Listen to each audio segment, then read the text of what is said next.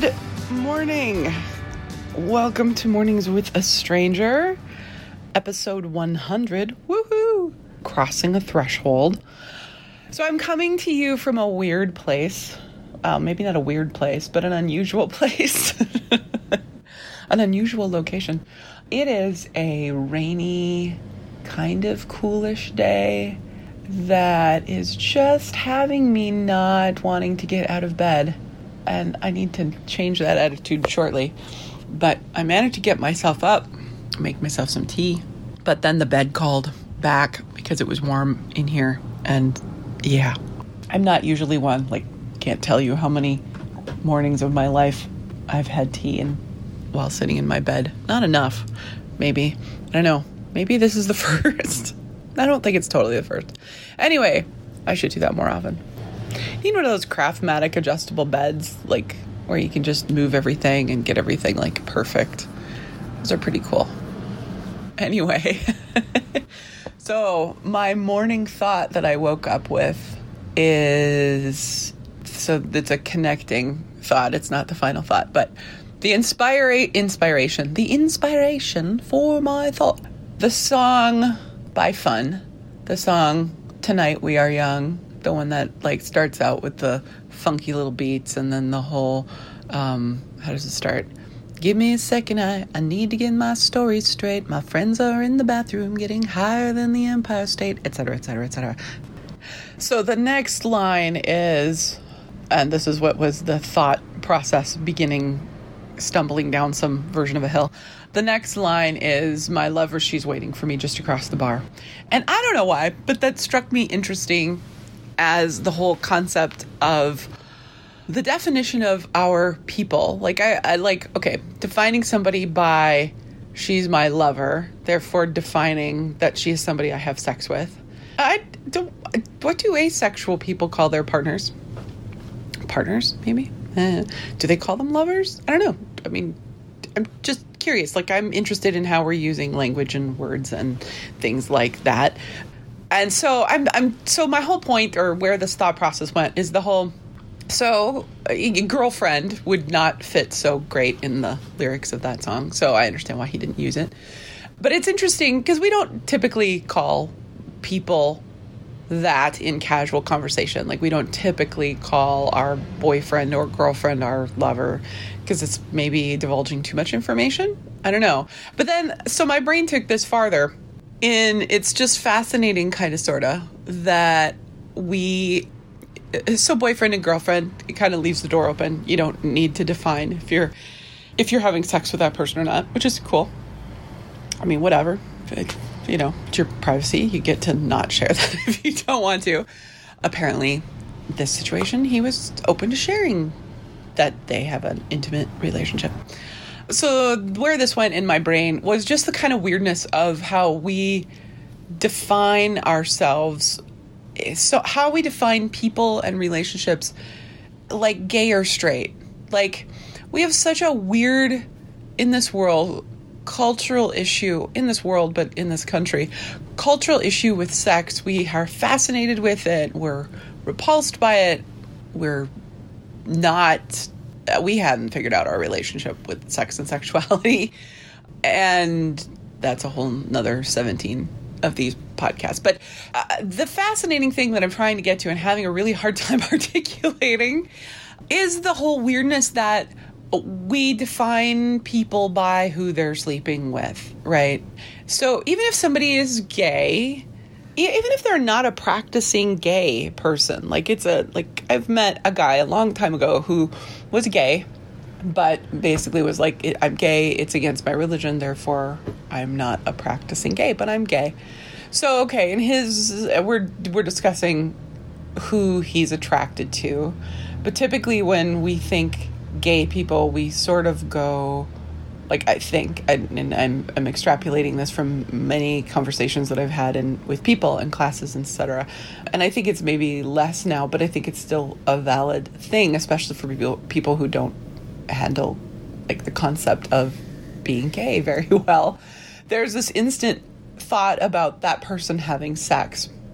with other people. And I've heard this said by men, especially when they find out a guy is gay, it grosses them out because they think of that person having sex and that's gross to them. Of course, they think of a woman who is a lesbian, and then of course they think of her having sex, which then of course is cool. And by using the word cool, I'm completely understating the fact that it's all of a sudden, woohoo, she's a lesbian. Let's think about her having sex with other people. And it's an exciting thing, but it's not gross. Double standards. So delightful. So, but it's this weird thing that we like define people in these categories. If you're straight, we don't think about it so much because you're in this acceptable category. You may be sleeping with people. You may not be sleeping with people, but you're straight, right? So you're under the norm. But then if somebody's gay, and that sort of, we divide people out in the who they're having relationships with, who they're attracted to. And I guess I don't know, it's an interesting thing. It's like we are fascinated by that, yet sort of repulsed by it. You know, if we find out somebody is gay, we sometimes like I'm thinking of the people who don't, you know, who are still really in the space. I don't know what people think who are okay with people being gay, because I'm sure there's still things going on in their brain, because probably there's some version of humanness or of that concept of different than my tribe, or maybe not. Maybe we get past that. I'm trying to think of my own brain and thinking that I'm kind of past that, like that's not where my brain goes exactly. I don't really know where my brain goes. I guess I should pay more attention to that. But it's not necessarily thinking of the person having sex when I find out they're gay. And I'm wondering if that's true for women who are accepting of gay people, if it sends you to like this weird place if you find out a guy is gay. And I'm thinking of conversations that I have with people years and years ago. I had a teacher, and this was back when homosexuality was a little bit more of a weird thing, like, yeah. And the woman was saying how, you know, one of her co-teachers or somebody that she was working with had found out that he was gay, and it created this instant comfort with him for her, because it was like, oh, cool, okay, I can deal with you on a human level, because you're not that she was expecting everybody to want to get in her pants, but it was just that she just said it was just kind of this weird feeling of being able to work with them on a very different level, on a professional level, and it took just all the other stuff out of the equation. And she said it was just like this really cool relief, right? And I'm wondering how often that happens, more than we think it does or gives it credit for, or is that like, are we past that in some cases? I don't fully think that we are, but I think it's more complex than that. So I'm just saying it's weird. It's fascinating how we divide people out, and then we throw sex on the table, which is something that many people are uncomfortable with. And so it's dividing somebody in a way of dislike. You know, somebody can be a great human being, and then they find out, you know, they're gay, and all of a sudden they're a horrible person, and deserve to be ridiculed and othered and whatever. And again, we're getting better. I mean, oh my God, it's 2018. We're getting better in some parts of the country. We're not getting better in some parts of the country, but it is wild. I was hearing some news stories from and I think these have happened more recently, but the ones that I was hearing was like from 2010 and things like that, where a student wanted to go to prom. Two girls wanted to go together, and they stopped the prom and created this whole scenario about inviting the lesbian girls to a fake prom, and then having a whole nother prom for the rest of the kids. And it's like, oh my God, wow. I hope I want to think we're past that. We're not. I know that we're not, but some places are, and some people are, and yay for those people. But I don't know. So this is a very long way around saying that it's fascinating, just the whole, we find out something about somebody and we categorize them as gay or straight. And I realize sometimes it's personality. That's a personality that gets us interested in wanting to know. And some people's wanting to know is more nefarious than others. Sort of meaning are you in my tribe or are you not in my tribe, I guess. But it's fascinating that we focus on it so much. And again, if you're heterosexual, then we probably don't think about it so much. Although clearly, like, I can't help but go back to thinking of family values and some of that stuff, and how many, over the years, when we find how many people who are saying they're all about family values, that they are sex is, blah, blah, blah, sacred, yada, yada. And then we find out they're gay. I mean, my God, a string of them over and over again keeps happening, has happened for years.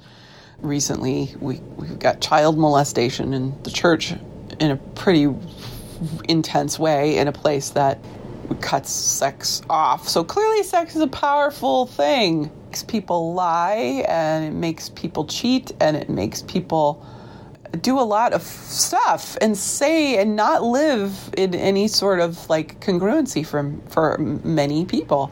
Granted, so we see people in the media of how many people abortion is bad, but I'm going to tell my mistress that I've told everybody else that they shouldn't have to go get an abortion, et cetera, et cetera. We've gone over this probably, but I don't know. I just find it fascinating, that whole thing.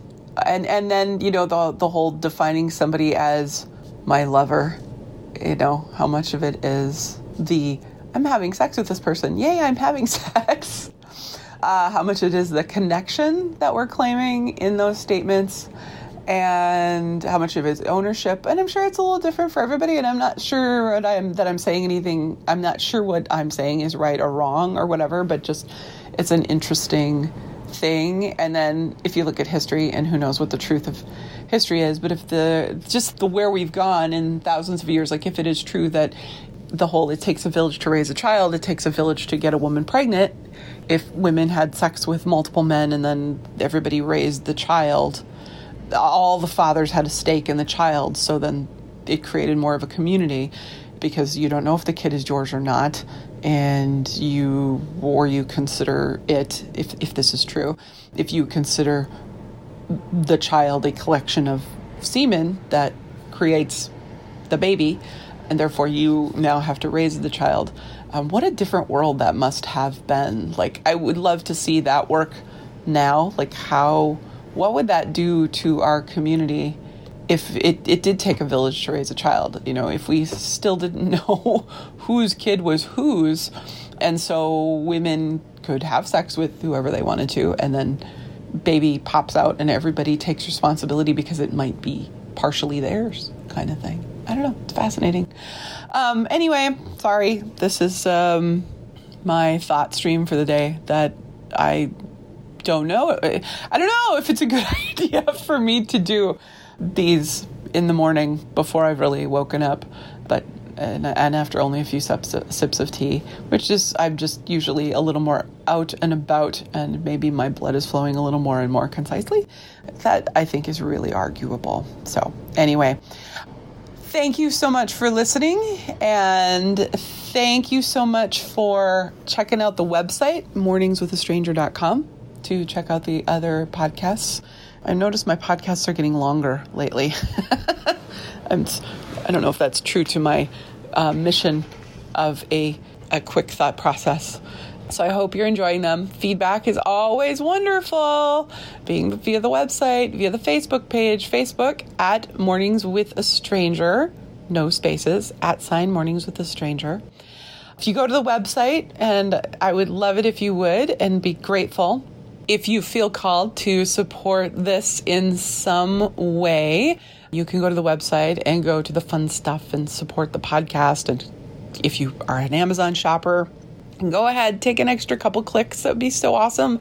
And purchase your order. You don't have to pay any extra. Just go through my website, and then poof, a little tiny bit of your purchase will go to our little bucket of supporting the podcast. And then Patreon. I have a Patreon. So if you go to the website, you can find the little P for Patreon and become a patron. Click on that and support my little world. I would be grateful. And again, would love the feedback from those of you guys who are listening. Thank you so much. Thanks for letting me spend time in your world and your mornings with you and my mornings with you. And so thank you for indulging me in my little experimentation that has continued to go and grow. And I hope you're enjoying. Thank you very, very much. If you have topic ideas, you are welcome to throw them on the Facebook page or connect through the website as well. All right. Have a really, really, really great day. Enjoy your morning coffee, tea, or whatever it is that you're having. All right. Bye.